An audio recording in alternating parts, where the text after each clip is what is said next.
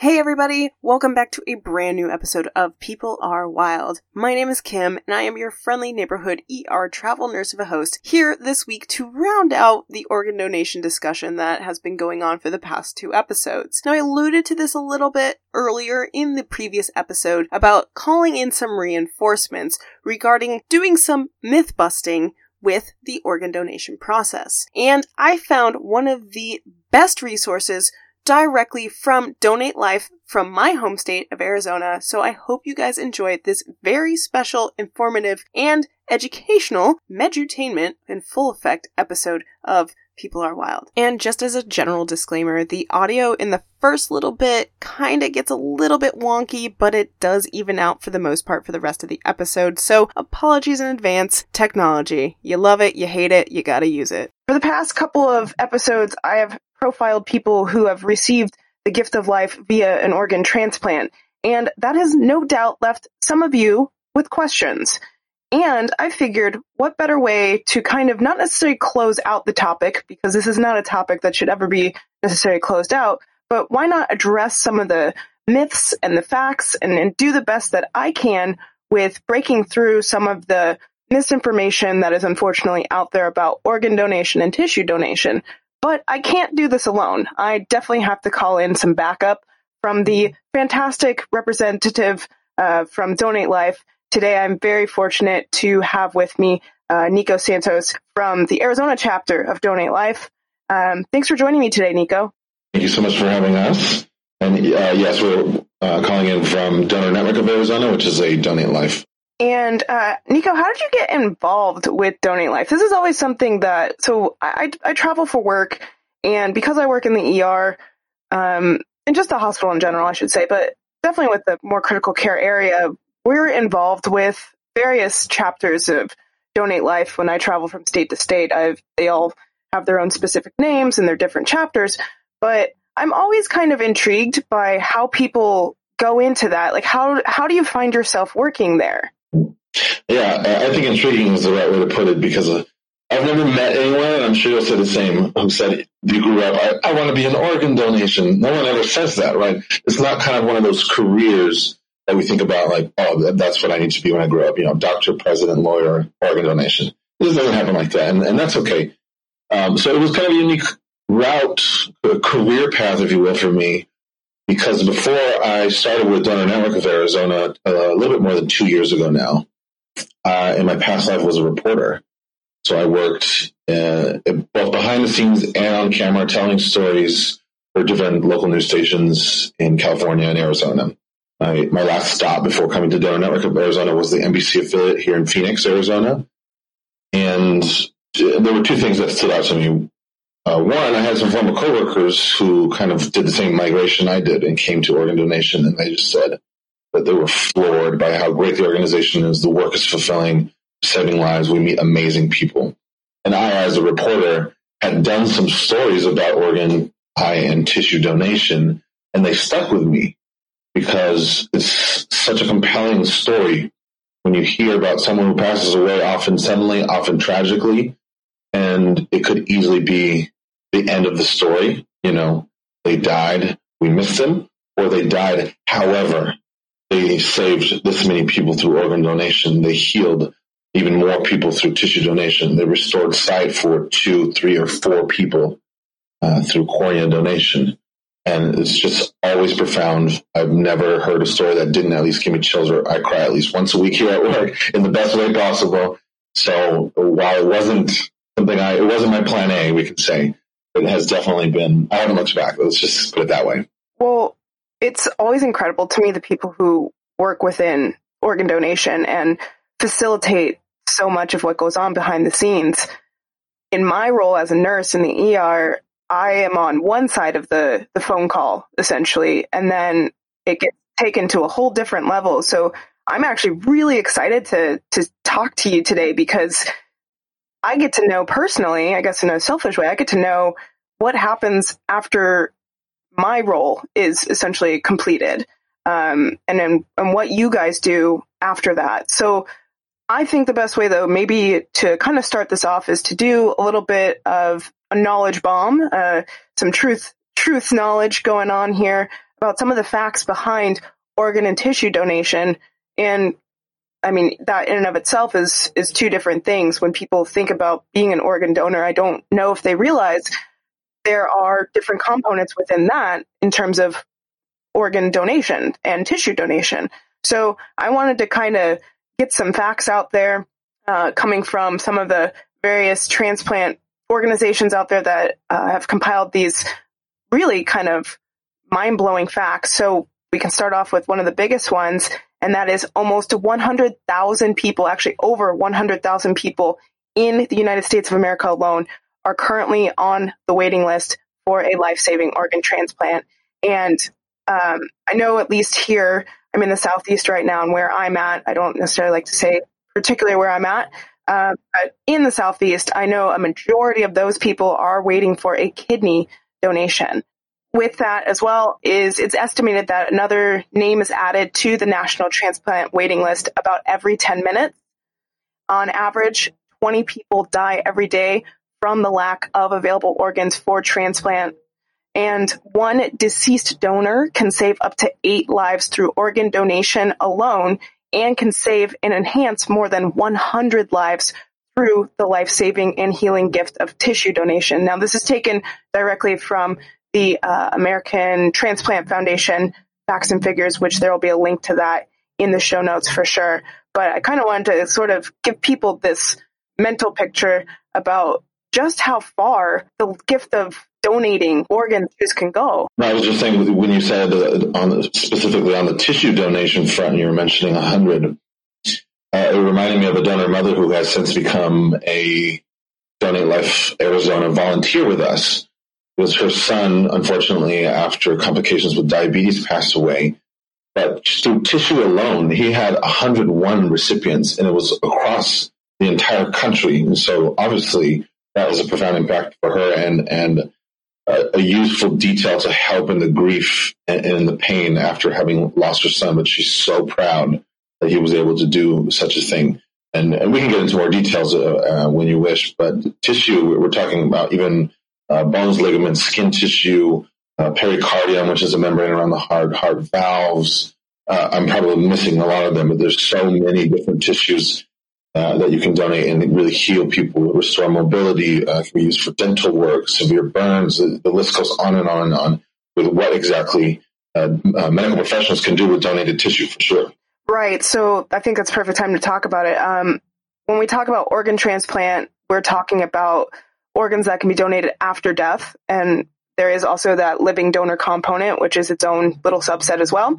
But talking about organs that can be donated after death, those would be the heart, liver, kidneys, lungs, pancreas, and even small intestine. You don't hear a lot about the small intestine one. I don't hear about it too much, but it can actually be donated after death. And then when we talk about tissue donation, that includes corneas, skin, veins, heart valves, tendons, ligaments, bones, vertebral bodies, so many things that people are waiting for to, like you say, restore mobility. You talk about burn victims. You talk about people who've had different things happen and all of a sudden, they get a corneal transplant and they can see again. In fact, the cornea is the most commonly transplanted tissue, and more than 40,000 corneal transplants take place each year in the United States. So if you think about that, that's a lot of people who are giving people the gift of sight again, or at least restoring impaired vision. And I mean, it's incredible that not only has science been able to make that a possibility, but that people have said, yes, I want this for myself or somebody else. And I'm always blown away by that, because people who decide to be an organ donor, in my mind, because I work in healthcare, I think maybe I'm a little bit more biased, but to me, it's a no-brainer to be an organ donor, to make that decision to help somebody else out when your body is done, because of everything that goes through in terms of the checks. And we'll get into that in a little bit about what can be used and the way that we determine what can be used. But to me, I'm like, well, it's a no-brainer. If I have a strong heart and, I die, or when I die, it's still strong, then yes, I want that to help somebody else out. But I think it's incredible that you can even do tissue. So maybe you can't necessarily do the whole organ of the heart, but you have good heart valves, you have ligaments or tendons that can help somebody, and that can prolong their life. I think that's an incredible thing too. And I think people don't know that tissue donation is just as beautiful of a gift as a major organ donation can be as well. Absolutely. And sometimes we say life enhancing or life healing transplants when we talk about tissue donation, but a lot of the time, even tissue donation is life saving. If you have a failing heart valve, you could pass away from the complications. So if you get a heart valve transplant, that essentially saves your life. And that's still on the tissue front. So it is a huge deal. Sometimes it doesn't get as much notoriety, right? Nor enough attention on the tissue front, but it really is a huge deal. Well, and the other thing too, we're going to have some different terminology too while we're talking about this. So people just, I feel like, should know from the beginning, we don't harvest organs. That's something that I hope people, they understand. That is not a term that we associate with the gift of organ donation, because it is a gift. So there are different terms that are used. We do organ recovery. We talk about sometimes organ procurement, but I like the term recovery. I think that's a little bit more appropriate, honestly, because you are essentially giving that gift to somebody else. You know, you're involved in their recovery of sorts. So you'll hear us probably use those types of terms interchangeably throughout this discussion. So don't think that we're not saying words like harvest. We're not saying them because that's not what happens. So that's why we don't say it. When we have volunteer training, for example, or if we bring guests in, kind of an easy way to think about it is we harvest crops, we recover organs. Yep, we harvest plants. I want people to really know about that because we are going to talk about some of the myths. One of them we could delve into is the buying and selling of human organs is not allowed for transplants in America, but it is allowed for research purposes. So people, I don't know why, but maybe they've seen Black Mirror. I don't know. But I feel like people think that we sell organs in healthcare or between organizations that we just do that. Like doctors just take organs and they sell them. I don't know. I know sometimes some people have asked me that and I've been blown away that that's out there in the community. So nobody is profiting off of illegally selling organs. And I laugh because to me it's comical, but I want that to be understood first and foremost. We are not selling, we are not buying organs. The gift of life is completely voluntary. Nobody is coerced. Nobody is incentivized by it per se with monetary things. It is a selfless, altruistic decision that a person makes, and it is completely 100% voluntary. Exactly. And so what we like to tell people about that is, particularly speaking for Donor Network of Arizona, that our work, our job, right, our vocation even is to fulfill that life-saving and life-healing mission of organ, tissue, and cornea, keyword donation, right? So obviously there's money involved. We have to pay for supplies. We pay for the location that we're at. We have to pay any of the medical experts involved for their services related to the organ donation. But we are not buying or selling organs. It is very against the law in all 50 states and Puerto Rico. So while there's money involved, just like any other healthcare procedure or process, you go to a hospital or a clinic, that's a part of it. But there's no price tag. In fact, I think it would be impossible, right? Life is priceless. So no, I'm glad that you brought that up. We don't buy or sell. Right. And the other thing too about that, in terms of the money, yes, obviously, you know, this is a procedure, so it is a medical thing. So yes, there is that side of this is a surgery.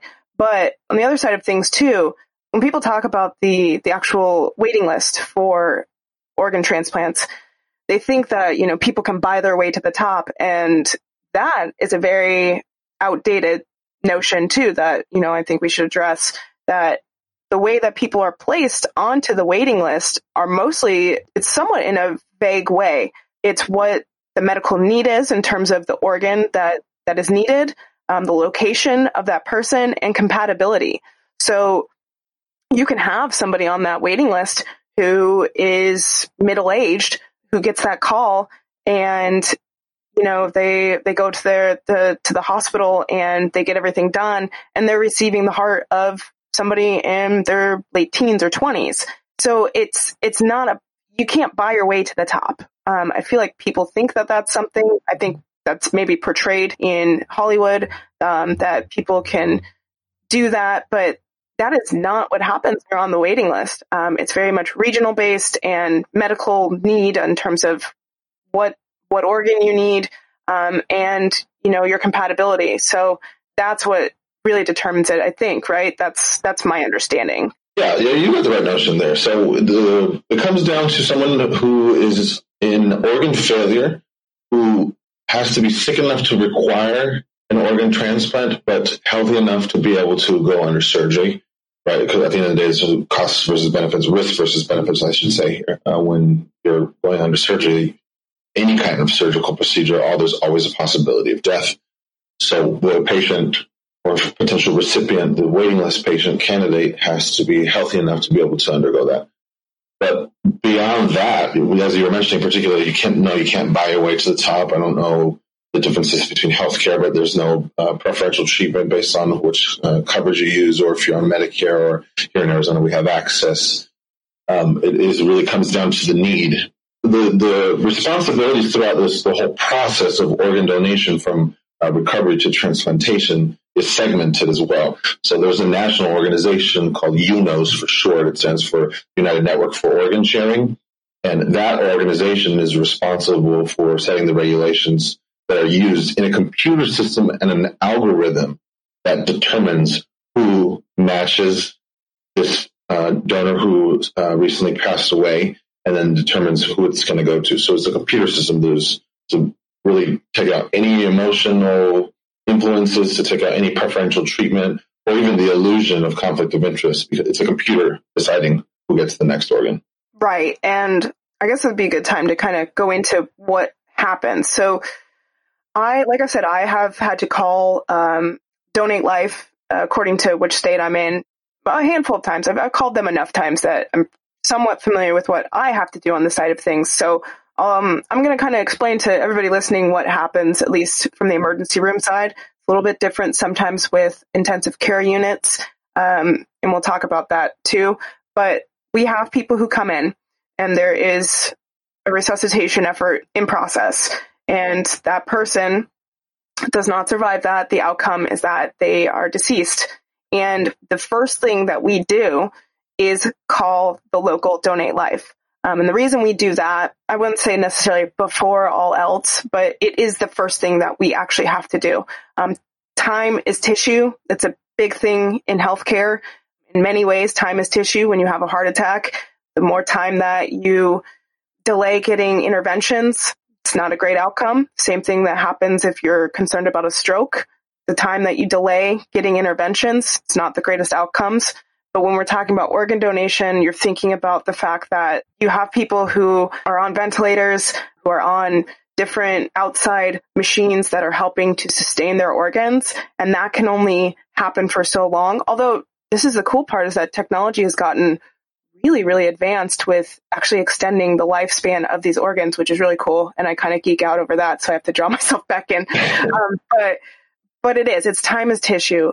There's a certain amount of time that these organs are viable, can be recovered, and safely transplanted to a recipient. So that's the first thing that we have to do. That's actually in a lot of the paperwork that we have to fill out for various places. And the first thing, though, that we have to do is call the local Donate Life donor network. And that phone call is essentially our first contact with Donate Life. And we are telling them about this patient, trying to tell them as much identifying information as we can. So this goes back now to people, if you have on your driver's license and you have the heart on there that says you're a registered organ donor, that's awesome, by the way. That's so cool. But that's not something, when we're looking at IDs on people, we're not looking at that and saying, oh, this person's an organ donor, let's stop doing CPR. That has never been something that has ever been said in any ER anywhere, or during any sort of code situation anywhere.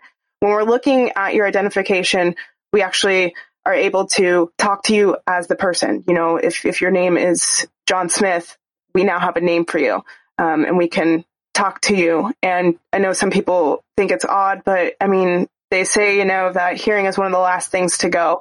And so try and just talk to people, because I have actually had people who have woken up out of the ICU and have recovered and have come back with another family member who's gotten sick. And they've been like, I remember things. I remember hearing things. So we talk to people and we say, this is David Smith. This is what we're doing and everything. But when we get that license and we see that heart, it doesn't mean that we stop our efforts. We don't stop our efforts until we have exhausted everything into that person. When a person's time of death is called, everything has been done. We have considered everything. We have looked at every sort of scenario in terms of what can we do for an intervention. And when the body is exhausted and we have done all that we can, we have to be judicious in saying that this is the time of death. So when we call that, when the doctor calls that, when the physician says we're stopping all efforts and time of death is this and this, our counter is essentially, there's another sort of counter that is started at that point. And we call Donate Life and, we give them that rundown. And sometimes if they do have their ID, they're able to look them up. And the cool thing is when you're a registered organ donor, and I encourage this to everybody out there, go onto your local Donate Life and you can actually customize, I believe, right? You can customize what you would feel comfortable with donating, organ and tissue-wise. Every state has its own registry, as you mentioned, just because the Uniform Anatomical Gift Act, which is the law that allows organ donations to happen, is done state by state. So there's little tweaks, there's differences here and there. As far as Arizona goes, though, that is correct. You can create a profile if you're living in Arizona on donatelifeaz.org. And you can customize. So for whatever reason, if I want to donate everything, I don't know, except for my pancreas, what have you, just hypothetical, right? You can uncheck that, and that will be part of your registry. It will be noted in what's called a document of gift, and we will honor that. Sure. Right. And when they actually are able to access that and they access the registry and we tell them about this person, they can see that. So some people, whatever their preferences are, you can customize it to that. So that's my role, is I start that process essentially. We call Donate Life. And we're essentially telling them, hey, we have somebody over here who is deceased or who is on life support and has to meet certain criteria. And we can sort of step it through forward in terms of the next steps.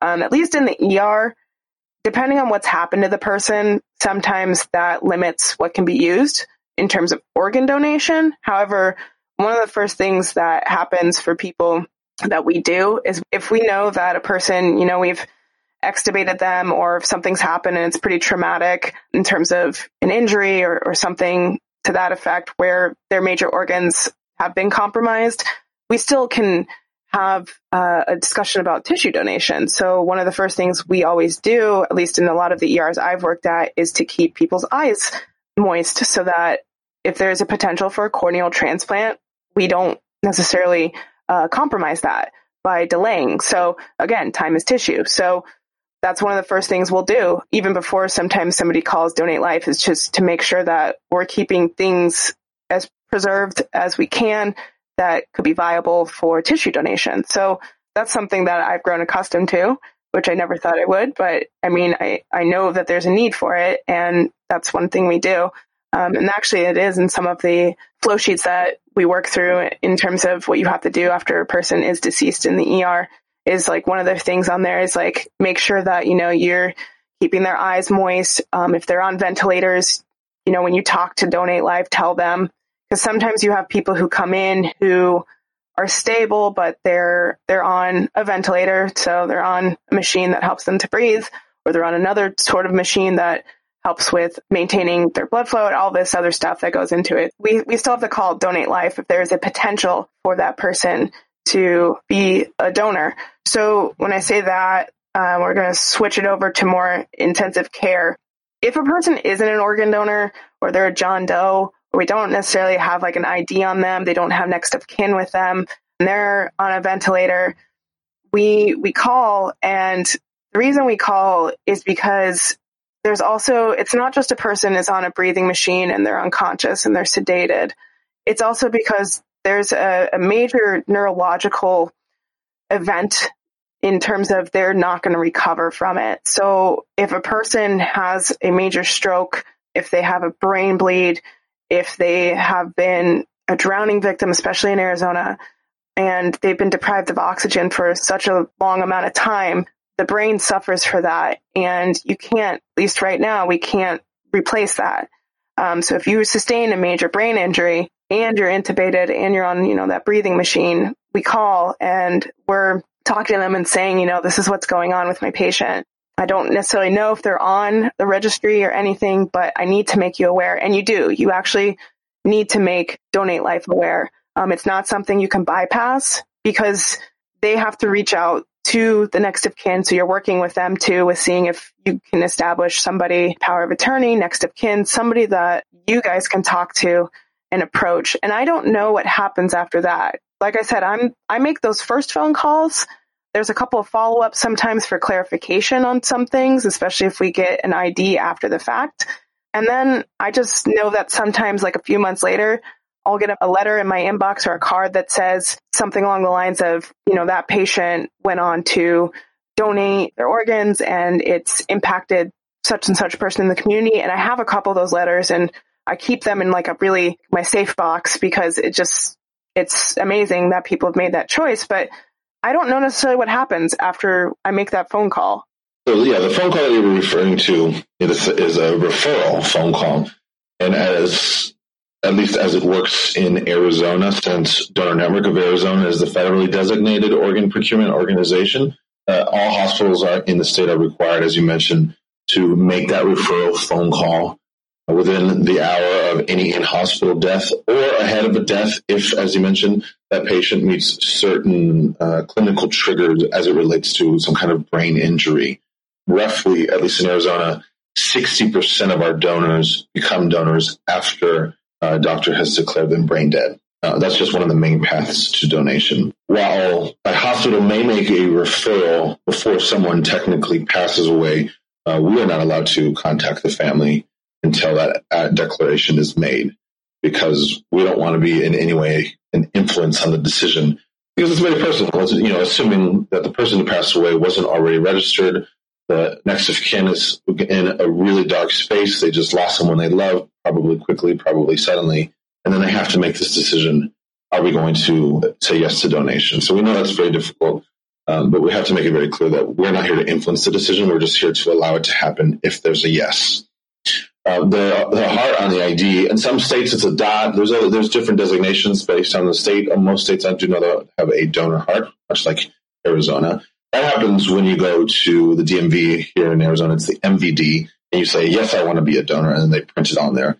However, for people listening, if a medical professional were to see that, it's not the end-all, be-all, there's a heart on this ID, that means this person is a donor. Assuming we have that evil doctor, which we can talk about in depth, because that's not true. That's a major myth. But regardless of what's on the ID or what family members may suspect, that's why the referral call is necessary, because I could have gone back to the MVD and said yes, gone to the MVD, said yes, I want to be a donor, and then later called the OPO, or us in this case, Donor Network of Arizona, and said, you know what, I changed my mind, please remove my information. That takes about 10 minutes. It's a super easy process. But they still may have the heart on their ID. So that's more or less a symbol of the relationship that we have with the Motor Vehicles Division. And we love it because it's a conversation starter, but we still have to check the registry before we proceed. So after you make that referral call, there's a dedicated department full of very talented, very brave employees that we have here at Donor Network of Arizona. They are donation and family advocates. That's what their official titles are. Because there's a family discussion, right? And it can kind of go down two paths. Our main goal is to offer support to the family. And that includes a discussion about either explaining what the process of donation for transplantation looks like and will be like and how long it will take, at least with estimates, assuming that the person who passed away was already a previously registered donor. If not, then the conversation goes down a different path to learn more about the person, to get to know the family, and to better understand what organ donation and tissue donation means for that person, and does it align with their values. So, of course, we want to save lives. There's 112,000 people in the United States, just short of 2,000 people in Arizona who are waiting for a life-saving organ transplant. So we want to save lives. But at the end of the day, it is up to that person or their next of kin, and we respect either answer. A lot of times it's a no, and we have to respect that because it is a legal decision. Assuming the person was registered or the family authorizes organ and tissue donation, then the matching process starts. That is something that happens both at some transplant centers as well as here at Donor Network of Arizona. We have an HLA lab, and it's a really funky human leukocyte antigen lab. Basically, at the end of the day, that is just the main testing to make sure, blood type and organ size and how many antigens are in this person. And there's so many factors that have to line up in order to match your future recipient. At that time, there's a process of what's known as a social medical history. It is a bit lengthy, and that's a bit of a burden that the family has to go through, answering questions so that we can better understand risks associated with the donation, because any medical procedure has its risks. And before we proceed, we want to know what they are, if any. There's also a number of tests done for diseases such as HIV and hepatitis C, neither of which rule out donation, though. Fun fact, because every region in the U.S. has already performed an HIV-positive donor to HIV-positive recipient donation. And there's actually even been, if I'm not mistaken, at least 2 HIV-positive living donors. So that's one myth. If you have HIV, do not rule yourself out. We understand, as the medications and technologies improve for people living with HIV and AIDS, that they could still be considered healthy enough as a living donor or when they pass away to save someone else's life. On the Hep C front, Hep C, while not fun, right, it is curable.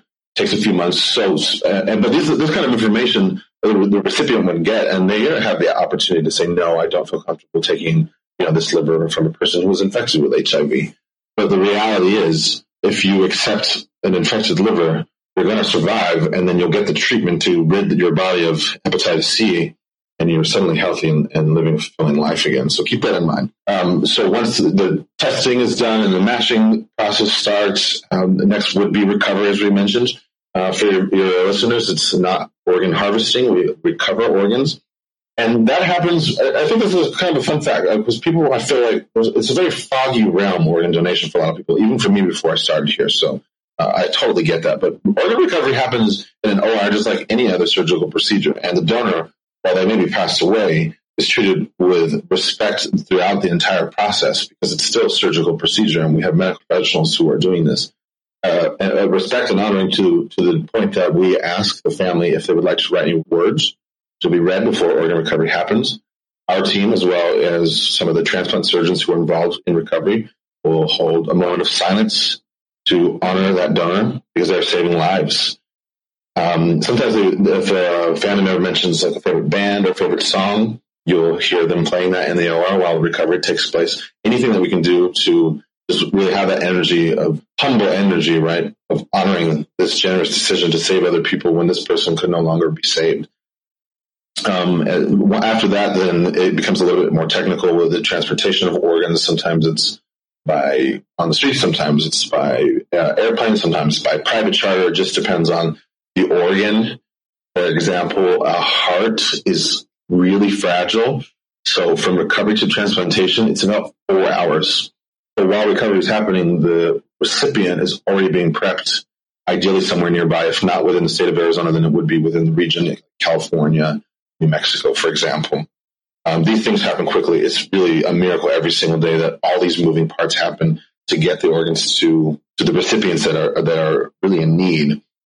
And then from there, once all the recovery has happened, keeping along that theme of respect for the donor, then there's a restorative process. So people wonder, can I have an open casket funeral if that's what your funeral arrangements are? Yes, absolutely. The people who visit you, unless they are told before your funeral, wouldn't even know that organ or tissue recovery happened.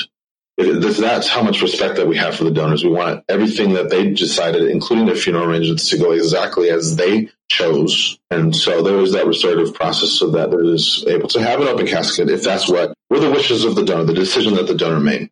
But from there, then the donor is transported to a funeral home or going down another path, which is outside of the scope of Donor Network of Arizona's work. But some organ and tissue donors are also whole body donors for research.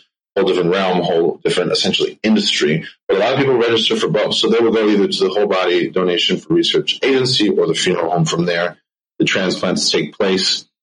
And I really want people to know that once organ recovery happens and transplantation happens and a life is saved, or more than one life, and others are healed, we don't just wipe our hands and say, "Okay, family, thanks, good luck."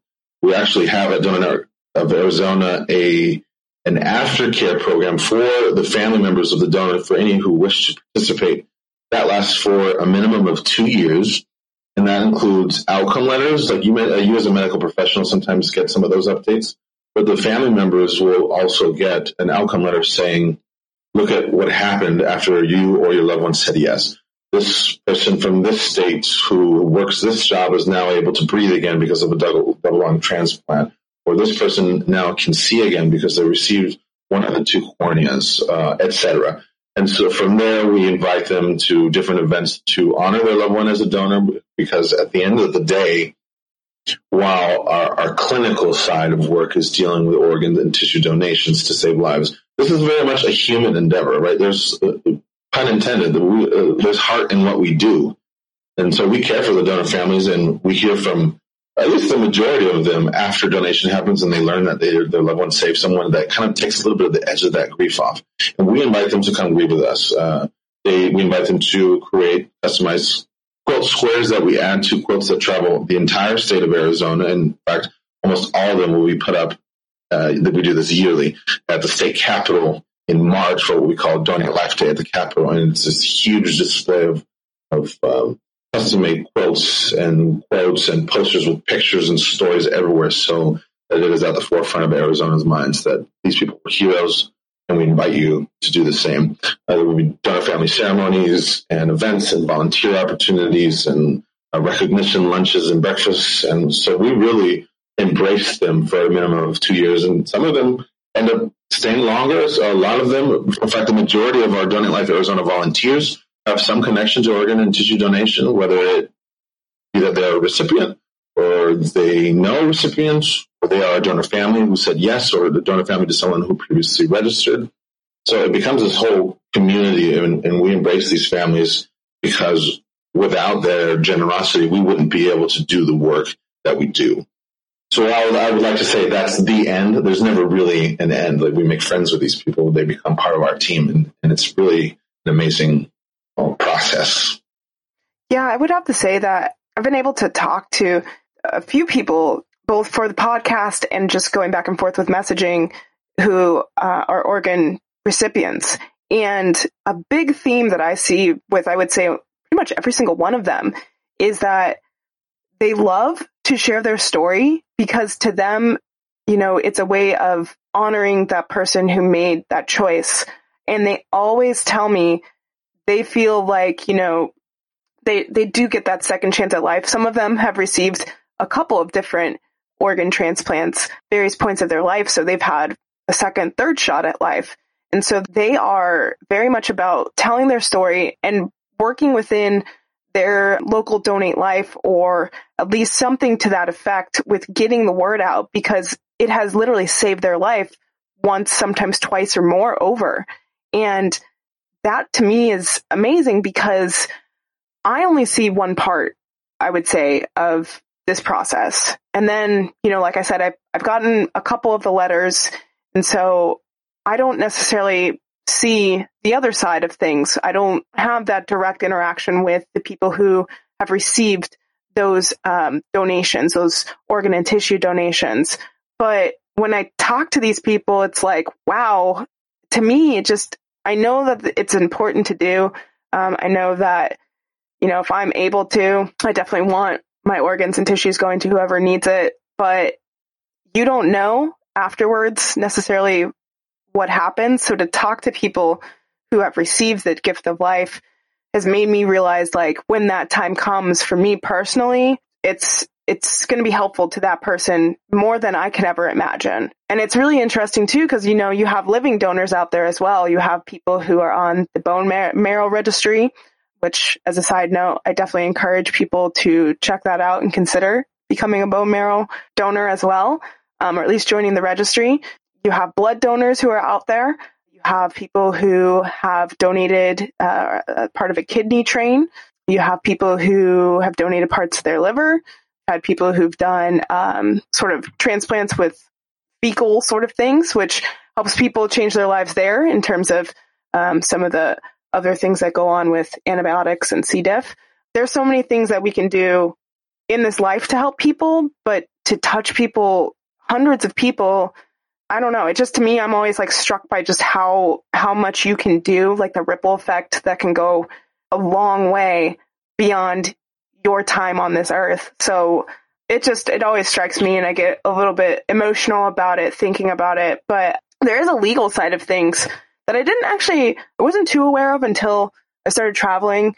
And we get presentations because each state is different, which you did touch upon. And I know down here in the Southeast, they talked about one of the legal aspects that by law, if a person chooses to be an organ donor and they are in a state where, they can no longer make their decisions, they're not conscious, they're comatose, they're brain dead.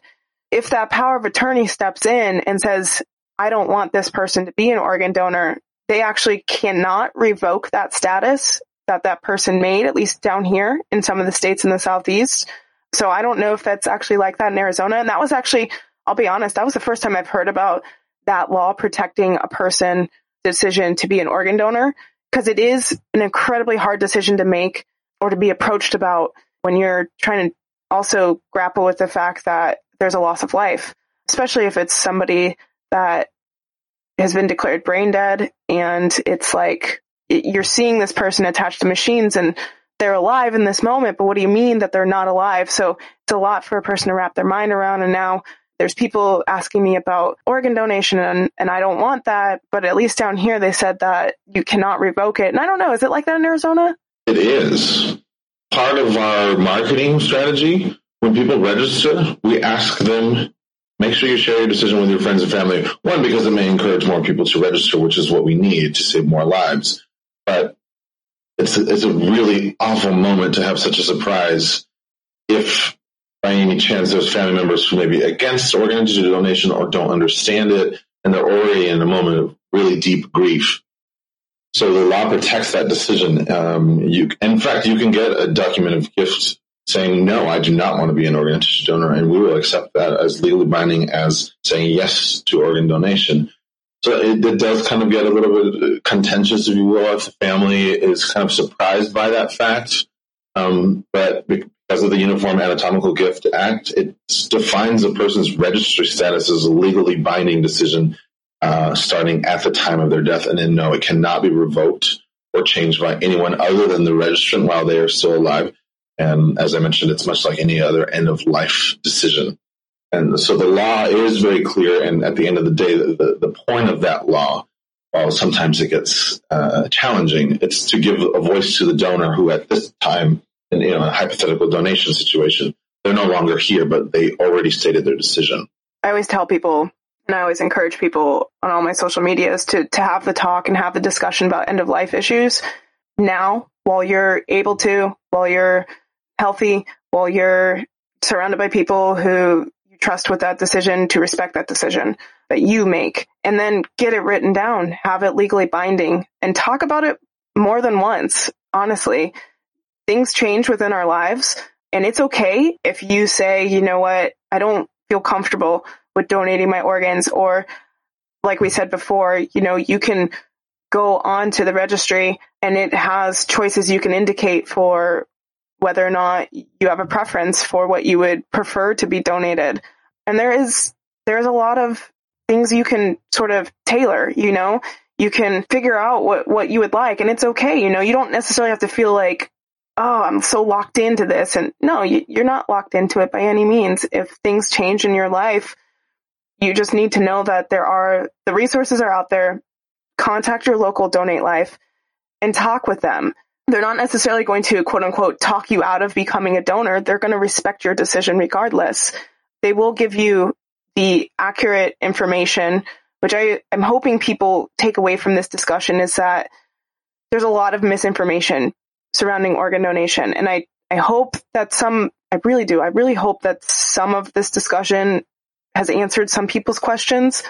And if you don't want to donate, that's totally fine. I respect that. Everybody is an autonomous, independent human, and you can make your own choices. But I just encourage people, and I'm going to post a lot of the links in the show notes, to take the time to really read about organ donation. Listen to the episodes, the 2 episodes before this one was released, talking with people who have received organ donations, and seriously consider it.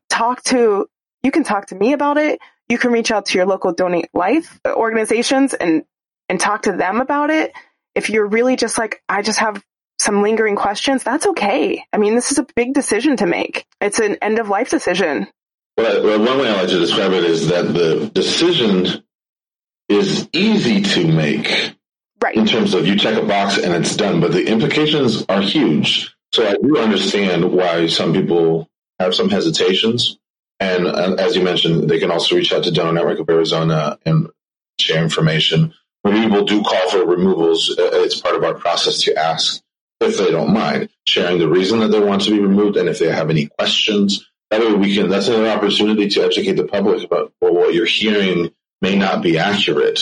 Do you still want to be removed? And sometimes the answer still is yes, even when we give them information. That's fine. We're not here to strong arm anybody into anything, because at the end of the day, you use the perfect word, I think, autonomy, right? You have the power to make the decision for yourself, and no matter what that decision is, the law requires that we honor that, and we're okay with that. And I just wanted to put a period on that last sentence that we were mentioning about how it's legally binding, because sometimes there will be families or questions come up about having an advance directive. An example of that would be like a medical power of attorney. And can that override donor registration? The answer is yes, that a power of attorney could override someone's registry status if it has specific language regarding organ and tissue donation decisions. But if it doesn't, even a medical power of attorney would not override someone's registry status. So it is very legally binding. It is a very serious decision to make. And so you're absolutely right. It's certainly something worth thinking about and making the right decision for yourself. What's the one thing, maybe a couple of things that you want people to know just about organ donation, tissue donation, to kind of just like fill out our little discussion here? 2 things. One, we kind of scratch the surface. The first one, though, we get a lot of concerns about people not knowing if their religion is supportive.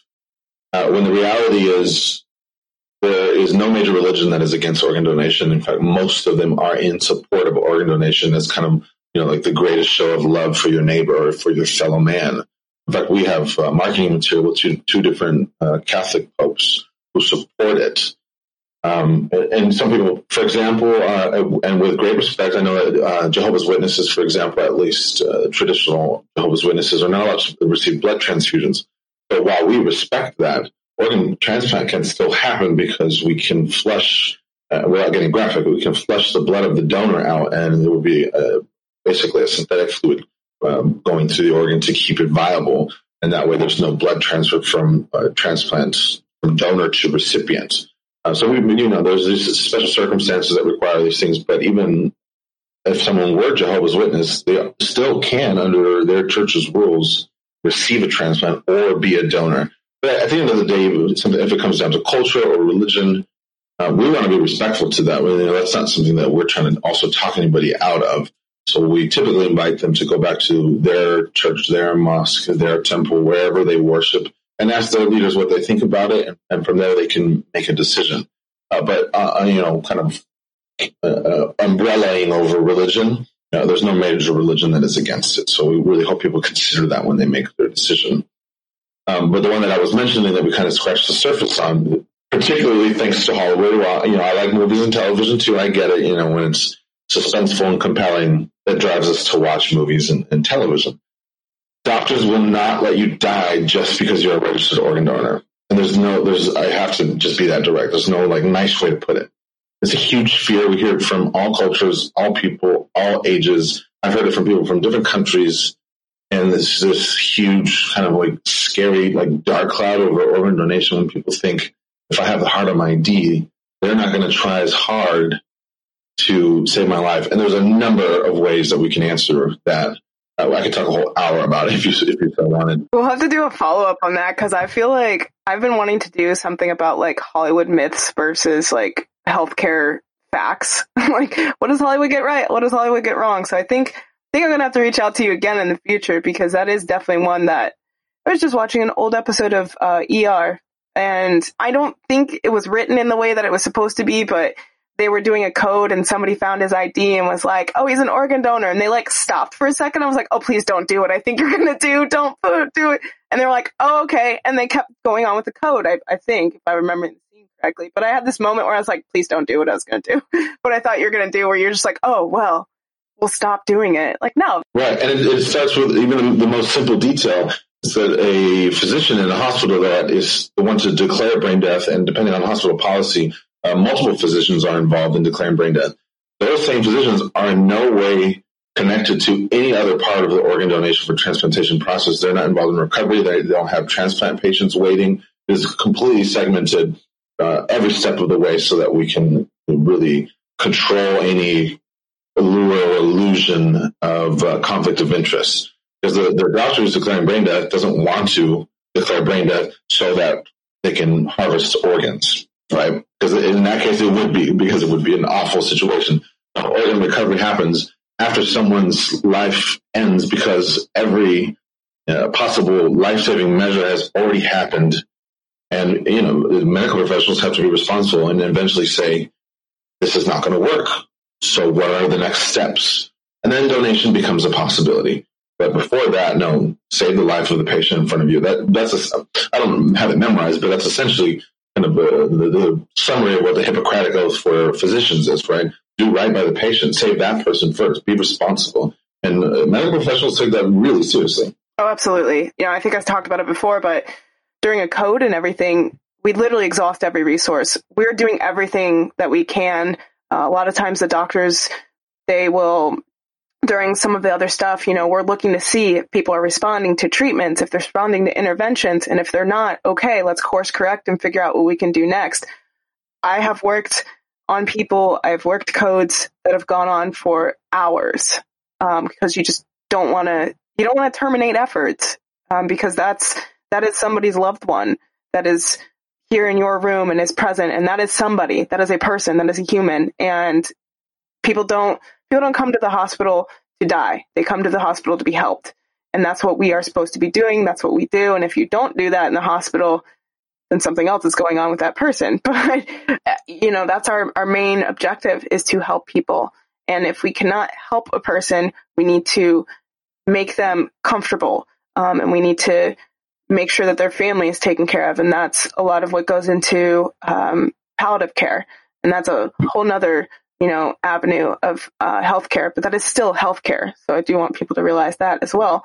And I couldn't agree with you more about how, I've only worked with doctors that have been geared towards doing no harm for their patients. I've never worked in my whole entire healthcare career. I've never worked with a doctor who has not had that in mind.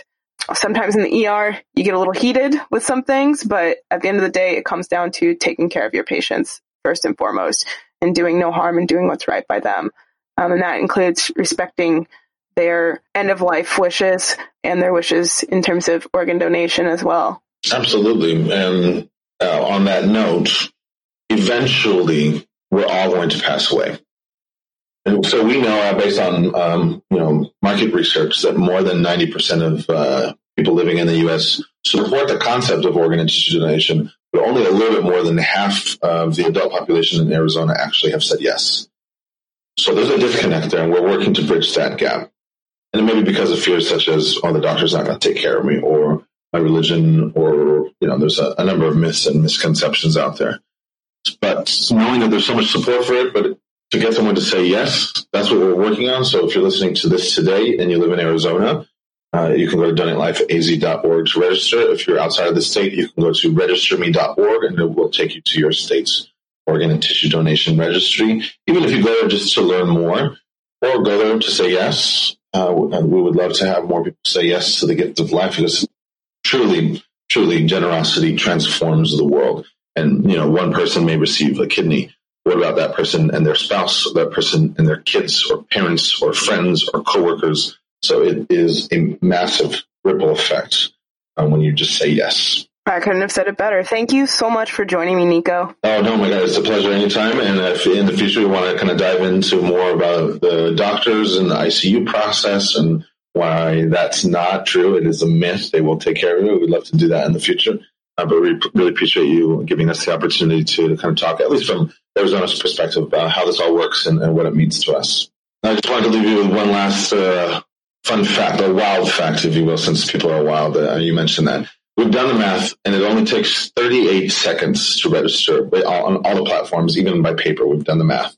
So, your listeners, ask yourselves, what can you make possible in 38 seconds? Ooh, I like that. I think that's the title of this episode. What can you make possible in 38 seconds? There you go. My sincerest thanks and gratitude goes out to Nico Santos for joining me in doing this interview and hopefully helping to dispel a little bit of that fog that is surrounding organ donation and tissue donation. Now, I encourage you to reach out to your local chapter of Donate Life to look at all the facts that have been listed, all the links, I should say, that have been listed in the show notes regarding transplants and the process of organ donation, and perhaps that'll help.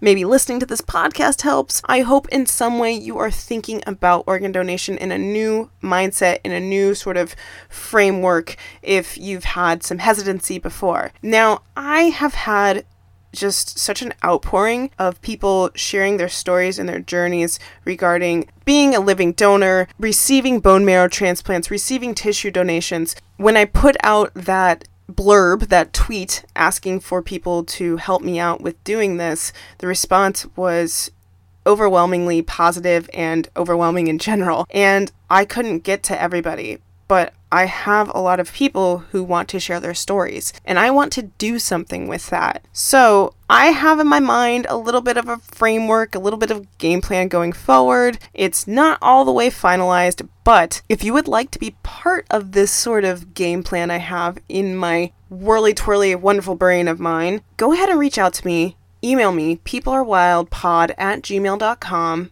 I want to get as many stories as I can, either recording with you or just sharing your stories and allowing me to tell it or narrate it, whatever works for you. Let's figure out something. I believe people need to hear more from people who are on all sides of organ donation, tissue donation, living donors, people who have received transplants, and everywhere in the in-between. And it's just something that is so crucial to think about going forward with our lives, is that everyone dies, but your organs can give somebody a second chance. So I just hope that people take that away from these past 3 episodes. And maybe just as a bit of a general announcement, I'm not quite sure when the next new episode is going to be coming out. I have some things that I'm working on professionally, all good, all exciting.